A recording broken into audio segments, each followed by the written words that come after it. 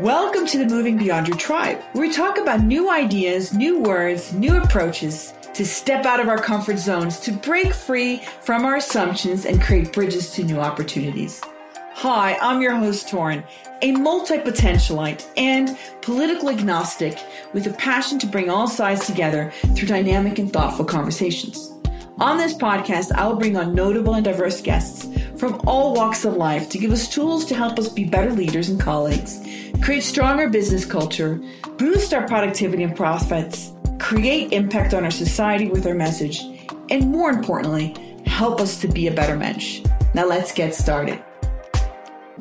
I'm really excited to have on this week Michael Gocko, who is an MBA from Booth and has worked on strategy, marketing, and entrepreneurship, and has a real passion now to help French Africans to rise up to be the best they can be. And so she's actually started a organization with a friend of hers that's called Rise Up Concierge, which has the mission to reveal talent and take them to the next level. And I'm really excited to have her on because this is a continuation of the conversation we had with Myrtle on how do we talk about diversity and how do we listen and bridge this gap with words. And so I just want to say welcome, Michael. Welcome, Torin. Thank you. Thank you for having me.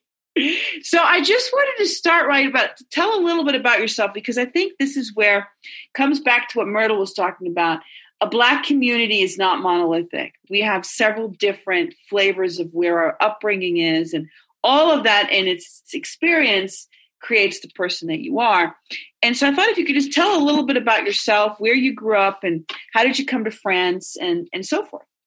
So I am from Congo, Brazzaville. I was born there and I moved to France with my family at the age of 2. We landed in France in a city called Rennes in the west side of France in a region called Brittany.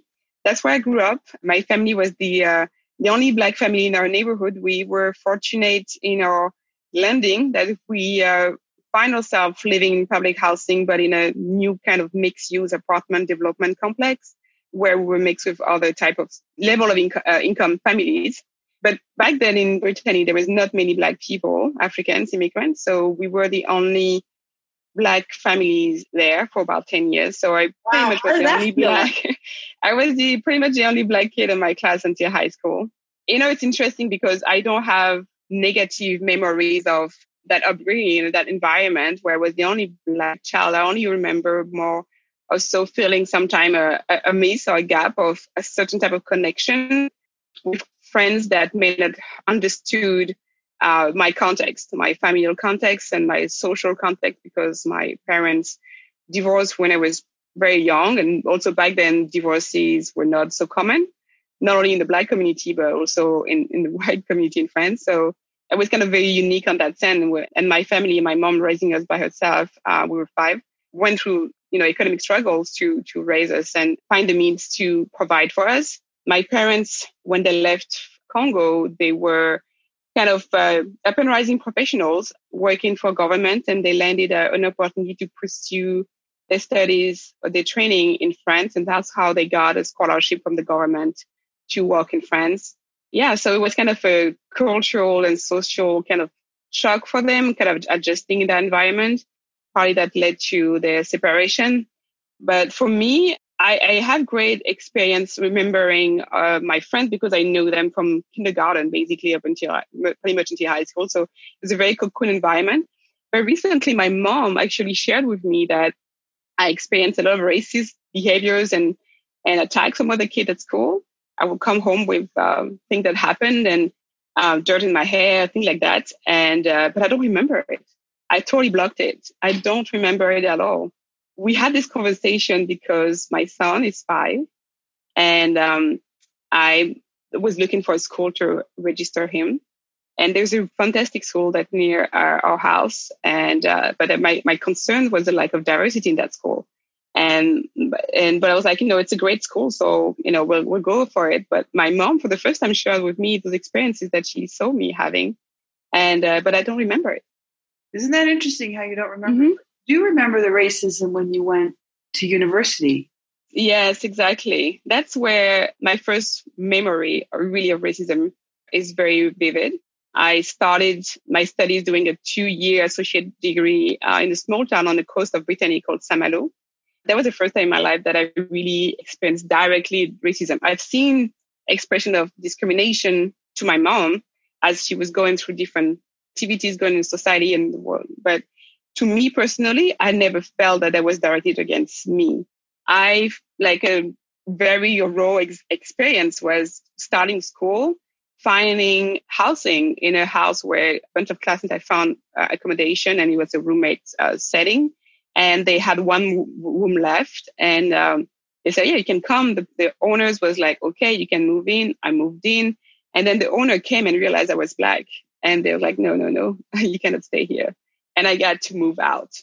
Wow. And that was my first experience. And also the look and walking to a bus, or, just walking environment in the city or even at school, like, and seeing people, realizing that people will see me, not as Michael, like everybody has see me in my environment, but see me as a Black person first. And then you could see the difference, how people apprehended and interacted with me based on that. So that was my first vivid experience of racism. I didn't realize my experience in this town for the 2 years, and I blocked out also those memories. I barely remember a lot of experiences from those 2 years because of the situation that I found myself to. I felt really uncomfortable in this town. But it's interesting because from there, you were so privileged, you were really smart, and you got yourself into to Booth, which is in Chicago, which is one of the leading marketing MBA programs in the country. Being there and seeing the contrast, because now you live in Atlanta, is that correct? Yes, correct. Yes. You live in Atlanta. You're married with an African-American from the U.S. Is that correct? Or my husband is actually from Nigeria. So you're Black ethnics, as my friend Myrtle would call you. Yes. It's all about these terms, getting it right. So, and I think the contrast there is possibly why you started Rise Up. And I thought maybe you could tell us about Rise Up, because I think that kind of culminates your whole experience from your school and stuff. Yes, I think so. When I landed to Booth, it really was like a ticket to the moon for me. It was a dream come true, something that I worked very hard to accomplish, but still yet felt unreal. Starting there, I was like, I had this imposter syndrome, like kicking very hard. I was like, they're going to realize they made a mistake. They're going to find out that I was just like, I don't know, very creative and like presented myself so well that, they're going to find out I don't belong here. Because my classmates came from MIT, Harvard, had jobs that I dreamed of having before business school. I was an iconographer in advertising prior to going to business school. And I started a small translation business with a friend. That was my first stint into the entrepreneurship world. But I didn't feel myself as somebody who was top talent. Nobody ever projected that image on me. Nobody ever talked to me as I had high potential. So it was really a matter of me telling myself, I can do this. I dream about that. And should I be ashamed of dreaming about this? And if I do the work and I invest myself, why can't I do that? And it really took me a shift of mindset to do that. That when I landed into Booth, then people who helped me, I worked with a coach who, for a year and a half, that prepped me not only through the application process, but also mentally, kind of shifting the mindset that I had of me before and the me who needed to be that candidate and that MBA student. But landing business school, I arrived in a world that I was not prepared for. I didn't understand the code. I was from a socially very different background than most of my classmates. Not only from being Black or, African American classmates could relate to, probably certainly with the coming from places where they don't see a lot of people who go to top business school, and being in that environment is a change. But me, I had to deal with that level, and also the fact that I was coming from a different country that have a different culture, and I was from Africa too, but a Francophone African culture. So there was several levels of there are many levels. Because just a pause of all the identities you've had there. It's like you were Congo, then you're Francophile, right? You're like your Francophone. Mm-hmm. Then you travel to the U.S. with those two identities coming to the U.S. And when people probably look at you, which is what I liked about what Myrtle was saying, is a lot of people just think of Black as Black. Like you don't think about all the nuances, but you've had all these experiences you're not an African American from the US, so it's a lot to take in. Yes, it's a lot to navigate and find your identity in the mix of all that, figure out your own career.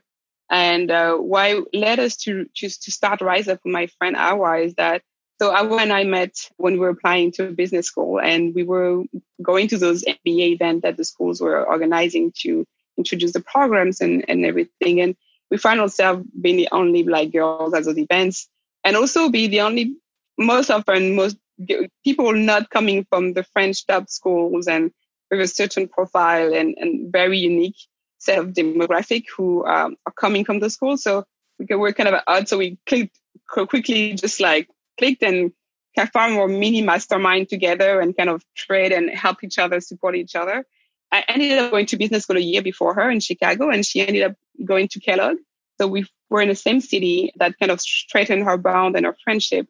And after we started Booth, we started to see there was other Africans at Booth and at Kellogg as well, but they were all from Anglophone countries. We were looking for the Africans from Francophone countries who could be in those programs. I was the only Francophone in my class. I think it was the same for her. And we started going back.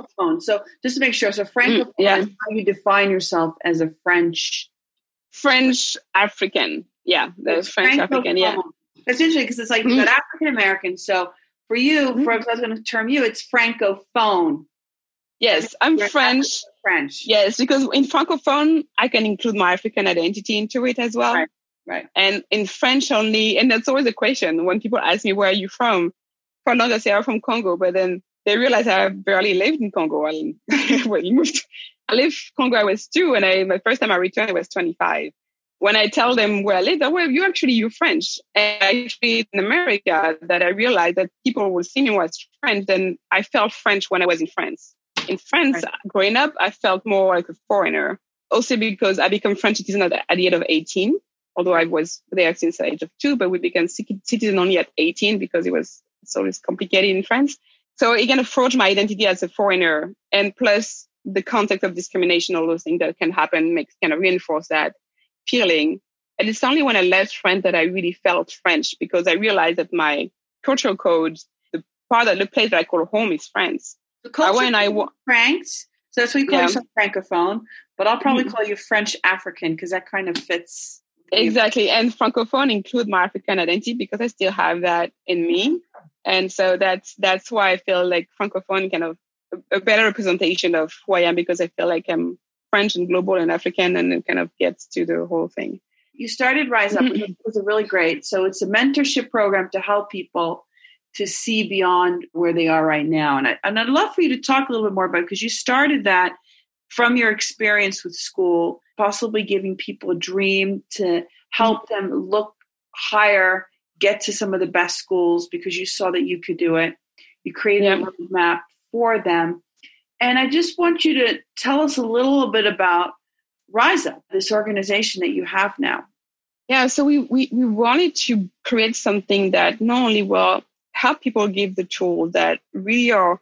We grew up thinking that education was everything to get to emancipate yourself economically. So get a degree, better degree you get, you find a career, you find a job and everything. But we realized you did that. You got to GE. Yes, but I had to, in the context of America and the US, but in the context of France, it's different. Yeah. In France, I realized that once I didn't do the right school, the right education, because if you don't go to a top school in France, there's a whole sea of jobs that are not available, accessible to you. And some companies like GE, I wouldn't have been hired by GE France if I had applied out of college, because I was not from the selected schools and the profile that people replicate themselves into. Well, I think that's everywhere, because that's like in Norway too. If you're not in the top schools in Norway, there's certain jobs you don't get.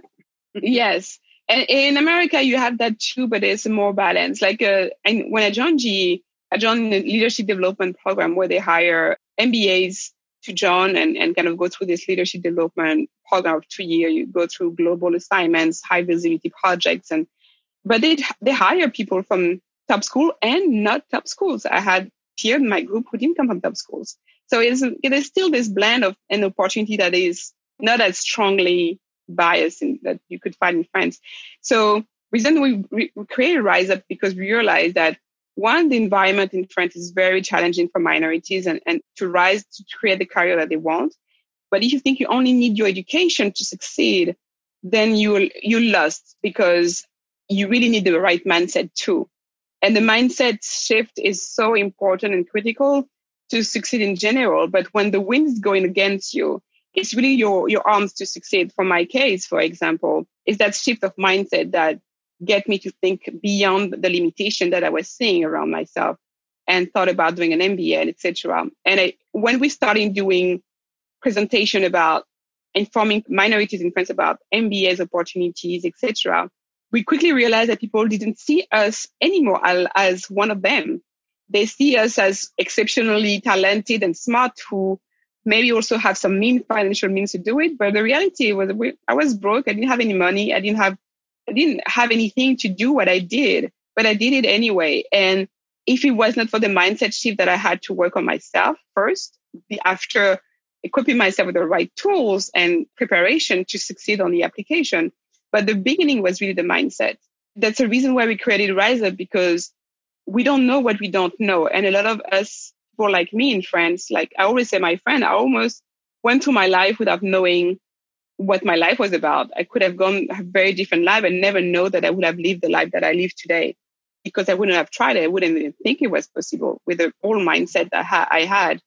We felt like it was critical to address that part because that's a pretty critical part of success that is not talked about in France. And that is so critical, especially when you're navigating against the wind, when you have to build yourself an environment that is not easy to create your opportunities. And we want it also to be a place where we can create a pipeline and accelerate a pipeline of talents that are companies and entrepreneur or VCs who are looking for talented entrepreneurs or who are looking for talented professionals. We have people that have gone through our programs that are not only skilled, but also have the right mindset to succeed and are able to navigate those seas. It's interesting you say that because I like that you're navigating against the wind, which is really about systematic racism in a way. Mm-hmm. And I think through systematic racism and through our conversations, what I've realized is that you lose kind of a hope in that. And what really got you to the next level was to incorporate hope in your mindset and to support it. And how do you bring hope to someone when it is such a systematic racism? It's so critical. And it was really the pivotal point for me is when I started to dream and really not dream just based on what I've seen around me. Because before my aspiration was to succeed in my professional life was just to have a job that was not too boring, that I would not feel like, oh my God, every day. But just have a stable situation, just have a city, we call it in France, it's like a permanent employment contract. That was the ultimate dream. And because around me, nobody that I've seen has succeeded professionally, regardless of the education level. Again, that's talked about systematic racism when you see over and over again, people who go to masters, even PhD, who don't find jobs that fit the level of qualification that end up doing jobs that are telemarketers or any job to pay the bills, essentially. And it's so depressing that you start viewing yourself in the context of what you see. And it's so important that you elevate people's mind in terms of hope, possibilities. And that's why I feel maybe if you need to go train yourself and live abroad for a certain time, do it because you can come back home. You can come back to France much more empowered and with more options and choices to lead your life. If the opportunities are not provided to you in France, then you have to look for them elsewhere. And eventually, it's not a matter of advocating that everybody leaves because not everybody wants to leave and not everybody wants to leave their home. But it's beneficial in the long run to have those experiences because they help you get connected to who you are and they help you see yourself outside of the conditioning that you have been experiencing and subject to that dictate the view of yourself. And in my case, I was not even aware of top business school in graduating from my college undergrad degree. I only knew about HEC and all those business schools because my brother dated someone for many years who went to HEC. But in my schooling years, nobody ever talked to me about those schools. I was not aware about those. So you opened up a new opportunities. You brought in a new mindset. So it's really about helping people for the mindset. And I thought it was interesting because you had on your Facebook post today, I don't want any people that have conspiracy theorists that look at Black Lives Matter the wrong way. And I really like that because you're just standing up. I don't want this. And then we had a conversation. That's really what I'd love to focus on now is what Myrtle said that I had on the podcast recently was saying that we need to be uncomfortable and we need to go through the problem. Because how do we discuss race? I'm white, you're Black, you're French African. And how do we have a dialogue where we can move forward? And I think this really helps with businesses. How do we actually deal with this? How do we deal with this way of dialoguing about it? Yeah, it's a really great question. I think with my post, when I posted that, I really want to reinforce that I'm always open for discussion and I'm really standing up for everything that I post. And I would love to debate as a true French person. But what I see is a lot of people who don't want to listen or stop to be aware. I don't pretend that I have the answers for everything. Then my point of view on race relations is the point of view. And I speak for all Black people. But I do have my experience and I don't understand why some people who don't know many people like me, come and tell me how I should feel, how what I experience is not really real, and how people like me have experienced things is not really real, or it's not as important, or it's not as suffering, or not as damaging. What I have seen, I experienced how it destroys lives. It's not a joke. It's not something that, we get over it and we just move on. It actually destroys people's lives. People who go through depressions, people who have unhealthy relationship because they're not happy in themselves and the way they can provide for their family. It actually have a lot of consequences that we don't really see. We just see, maybe you don't get a job, but you can get another job. But what does it tell you about your self-esteem? When you take somebody's self-esteem and you do it over and over and generationally, it has an impact. So I'm really open, and I actually had engaged a conversation on Facebook that was like, I really want to understand what's your perspective. Like, I don't understand, and I want to understand because obviously there's something that I'm missing.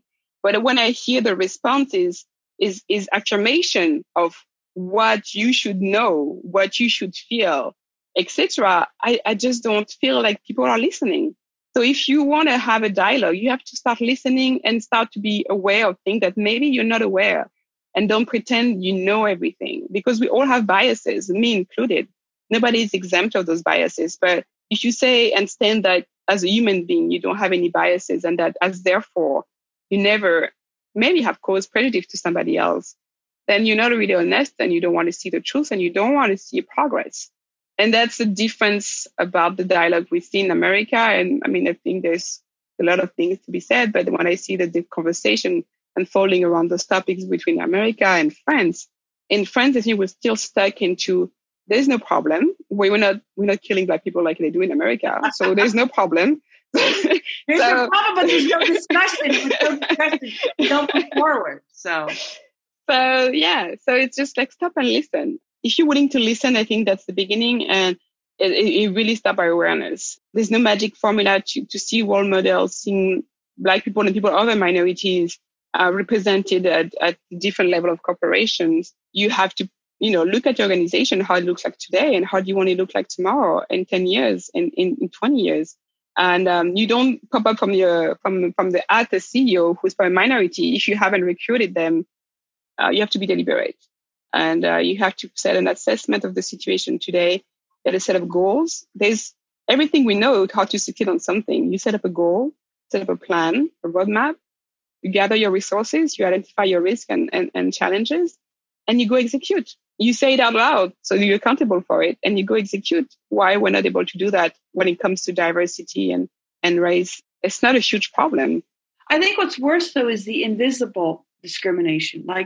There's some discriminations that you can be so concrete about, like if you don't get the job or you see that kind of a discrimination, stuff like that. But it's more that invisible. And I think really what you're saying is listening. We need to listen and truly, truly listen on how we're going to move forward that dialogue. So what would you say are some ways to bridge that? So like if you suddenly have people at the table listening, how do we bridge each other's biases? Because I think what happens so much is that we're defending our biases in the discussion, even though we try to. We're defending ourselves within our biases. And then how do you leave your biases at the door? You have to check your ego at the door. Check my ego at the door. Okay. You have to check your ego at the door because it's not about you. In this conversation, you have to drop yourself. It's not about you. It's about the other and how do you are inclusive and welcome the other. And then you listen and then you assess and you try to find something. You co-create with your environment. Nobody creates something on their own. You co-create. And you're trying to elevate the conversation based on personal ego. And it comes about, it's all about relationship, very frankly, when you think about it. Why people do fight, relationship, co-parenting, drama situations, or it's about ego. When you place the interest of the child before the interest or your personal interest or you're suffering because he did that, she did that, whatever. If you place the interest of the child before your own interest in the conflict that you are trying to solve, you'll find solution. You'll find solution that makes the common goal rise, the child. It's the same thing. You have to check your ego at the door because otherwise you will never listen. You will not get a chance to listen because when you are in yourself, you may be perceiving something that somebody's pointing out and maybe you have done it, but you are trying to defend because you were hurt or you don't want to be perceived that or your values, you think your values are not aligned with their behavior. So you want to defend that. You don't want to say, if I did that, therefore I am. No, you can do something and not be that person or be defined by what you did. And it's not a matter of branding. People are so afraid of being branded as racist that they're froze just to the idea that they could be associated with a discriminatory or prejudiced behavior. But at the end of the day, we don't really care. I mean, I always say, I don't really care about racism as long as it's not followed by prejudice actions. Because somebody who thinks in his mind that I am inferior or I don't have the right, the same right that they have, it's an opinion, it's an idea. And when that idea translates to action that prevents me to get an apartment where I want to live, get the job that I want to have, now I have a problem because you are getting to my right of freedom of living and doing the life on my term based on my fair participation in society, paying tax. I have the right to live where I want, whatever. So that's where I think people have to realize we're not there to attribute blame. When you talk about Black Lives Matter, we're not trying to, whether in the context of France or in America, I think people just want to be heard. And now we have videos that really have been able to show the world that what people have been saying for years, decades, is happening. So people now believe us because there are videos. But if there were no videos, people would still think, oh, well, you're making too much of this. And as a person of minority, sometimes you feel like maybe I'm seeing the wrong everywhere. Maybe I'm the one seeing that this is about my race, but it's not. So you're starting to second check yourself every single time. And it's exhausting. It's exhausting to always think about that. Maybe I'm overthinking this. Maybe this is that. It's just exhausting. It is exhausting. And I think you're right. So with the whole Black Lives Matter, I think the video sounded around the world with Flynn. We were all like, this is dehumanizing. And in that dehumanizing, we're rising up for it. And how do we move forward from that? And I really like what you said about we need to check the ego at the door. How do we actually check the ego at the door? So you're saying we need to listen. We need to check the ego at the door. And then a lot of times we put our ego armor on because we get uncomfortable. Yes. How do we fight the uncomfortable and the ego and then to be open to listen? As a new behavior, just like a new habit, there's ways you can train yourself. You can do self-affirmation and telling yourself that this is not about me, this is not about me, this is not about me. And you start to believe it. You can follow somebody who you feel is navigating this conversation and with more ease than you are and look what they're doing. Or people who are having results that you want to have, but you don't know how, and look what they're doing. I think I have not studied diversity inclusion as a field and what are the best practices, what can company put in place, and what are they? Yes, I'm starting. For regular people, how do we actually converse? And I think it's by talking about it that you come to conclusions. And expose yourself to different point of view. And I try to do that myself. I never known to isolate, but the line where I draw is where you're not questioning your own beliefs. I know now by going through learning a lot about personal development that our beliefs are just thoughts. So we need to accept that our beliefs are not truth. You have to question your belief, even if you think they are supported by evidence. Any data can be turned on one side to the other one. Everybody can provide a narrative with supportive argument and supportive evidence. But you need to be critical on both sides. There's two sides of the story. And there's no two all white or black. Like I'm never seeing, we don't tell our kids that all cops, all policemen are bad. They tell us that all white people are bad. We are telling them there's human behaviors that are bad. And unfortunately, you can find those in different type of profession and group of people. But it's be realistic, try to, when you say uncomfortable, it's not that hard. I mean, I feel like maybe as a person of color and minority, or I've always been used to be the minority in the room. So I'm used to contexts where I'm not in my comfort zone or could be perceived as not in my comfort zone. Trust me, it's not that terrible. Actually, it's not that terrible. But you have to be willing to take that and accept that you're not going to be always cozy. Because life is not always cozy. Even if you're not talking about race or anything, there's other contexts where you can feel uncomfortable. And at the end of the day, it's where you grow. It's where everybody can expand. If you only stay in your circle, if you only staying and thinking with the same type of people, etc., you're not growing. So I think it goes with seeking your higher self. If you're looking for your higher self, then you will look at those questions, I think, in a different light. But it's nothing by just do it. You just need to get yourself in situation and conversation that feel uncomfortable. And I've noticed in America, people are debating online, but having conversation, like talking about the subject, like in real life, is much, much more difficult. In France, interestingly, the media don't talk about those things in the way people talk in real society, because we debate all the time. Are you French? We debate all the time, and we're not afraid of talking about any topic. I have a very diverse group of friends, whether it's in France or here, and we talk about anything. And there is even if it's not uncomfortable and people are hosting very strong position, we talk about everything. It's just the ability to have engaged to, every time you talk about something politics here, people say, oh, I'm not political, let's not talk political. Like people get very, very defensive as something that is perceived as political. But you can have a stand and opinion on societal issues without being political. It's just life. Embrace those conversations. They will teach you something. That's really interesting. So what can we learn from the French then? Because I think we could be better at dialoguing and debating. And I think the French, they're known for sitting at their cafes, yelling and talking, and then hours. And then they embrace each other, even if you're on the opposite sides. Yes. Why can't the world be more like the French? Yes, the only thing is we don't take actions.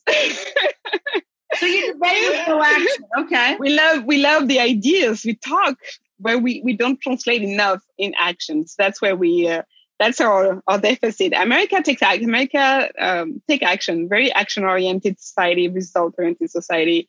But when it comes to talking and having comfortable conversation, people are very, very politically correct. So they don't want to perceive as off-thing. They don't want to be perceived as doing something wrong, saying something wrong. So they just shut up any kind of conversation. They don't want to be in the gray. And a lot of stuff happen in the gray. Yeah. A lot of things happen in the gray. You're absolutely right. Mm-hmm. So I think we're going to kind of come to close, but this has been a great conversation because it really continues on going from uncomfortable, learning from you. It's really about checking your ego, listening first. But I think it's also listening to yourself. If I'm correct in what you're saying, is listening to yourself and understanding your own ego. And then to have that conversation is to check your ego at the door. And then when you are in that dialogue and co-creating with the other person that's maybe opposite to you, that's where you grow. Yes, exactly. And set yourself goals. What do you want to, what the outcome do you want? What when I hear companies who kind of flooded the press release world with a statement about how they support Black lives, etc., I want to challenge them in also saying, what is your goal? As an organization, what does success look like in metrics? By when? And you doing this for any other variable that is important for your performance. But if you truly believe that diversity and inclusion is a driver of innovation, of performance, of competitiveness, then you should have a goal attached to it. And you should not. So some funny thing that we've been laughing about is seeing companies, including my former employer, having goals or reporting on data that are global on diversity and inclusion without regionalizing data. So what does it mean to have... Say that one more time. So having global data on diversity and inclusion, saying where we are, that's good. You have a picture of where the company stands globally, but not regionalizing the data. Because when you present a map of this is how many minorities we have, like Hispanic, Asian, Black African Americans, etc., globally, you include people in your company that works in Africa who are Africans, who are Black. I don't think they are diverse in Africa. So they don't have white people there. So if your diversity stats include some executive who are in Africa, I think you haven't got the point. You haven't. You're right. So you really need to break it down by region context. Like in Europe, diversity doesn't look the same that in Asia and in America and Latin America. So you have to be honest about your assessment of where you are and set up goals. What does success look like for your organization? Do you want to reach to a representation that match your community? You want to reach a representation that match a nationwide level of representation of communities? What is your goal and by when? By when do you achieve that? Is it like a 2030 goal? Is it a 2050 goal? Is it a 3-year goal? I have yet to see that. Seeing all those announcements, I have yet to see those very specific targets and also serious appointment of resources to tackle those targets. So what you're saying really is that if we don't really put a metrics and a goals on it, we don't really have an intention to do anything with it. And no, so is there any? Yeah, so it's very interesting. So having the support of Black Lives Matter, yes, but what are you actually going to do? What are your goals going to be? What are your metrics going to be? Yeah, how's success going to look like? And you are doing this for any other variable of the performance of your organization.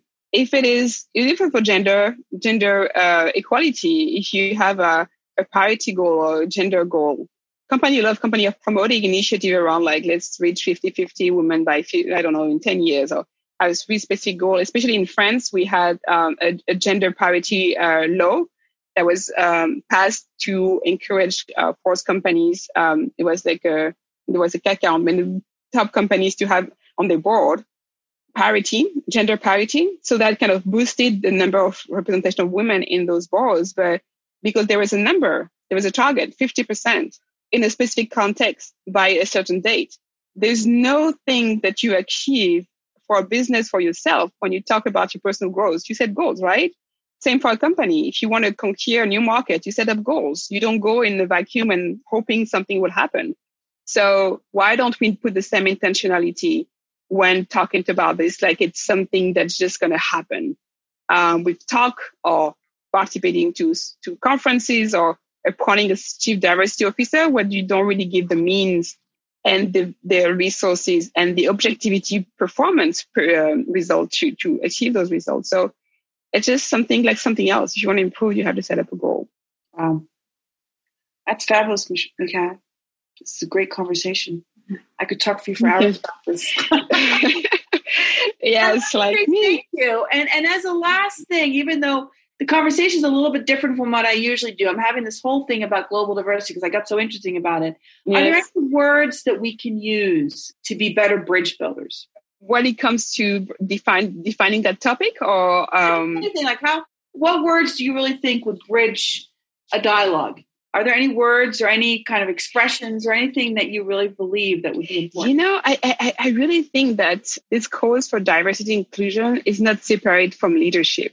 I really think that the future of leadership is at its core, at the end, diversity inclusion is one of the key pillars, among other things that are on the personal attribute of the person and also on the the way of doing business. We talk about servant leadership and all those kind of things, but I really think that the future of leadership should be relying and be based on diversity, because it's not just diversity of racial background. We're talking about diversity also for education and diversity in social background, and bringing to the table different perspectives. And research after research have demonstrated that diverse group of people create the best innovation. So if you truly want to be a leader in tomorrow's world, how can you be having that as a core foundation pillar? That's wow. the thing. I think we're going to stop there, Michaela. That was amazing. So where we can find you, I'll put in the show notes. You've got your Rise Up Concierge place, and we'll put your Instagram and your various places that people can connect with you. Yes. So LinkedIn, if you're going to connect with me directly, you can look me up on LinkedIn, but also our company, riseupconseil.com. And we're on Facebook, Instagram, and Twitter. I'll put all the show notes. Yeah, you can put all the links. Thank you so much, Torin. It was such a pleasure to talk about my favorite topic with you. So much. Thank you for listening. If you enjoyed this episode and you know at least one or two friends that would get a lot of value from this, send this episode. Or text a couple of your friends right now to WhatsApp group, post it on your Instagram stories, Facebook, or Twitter, and don't forget to tag me at Torin B.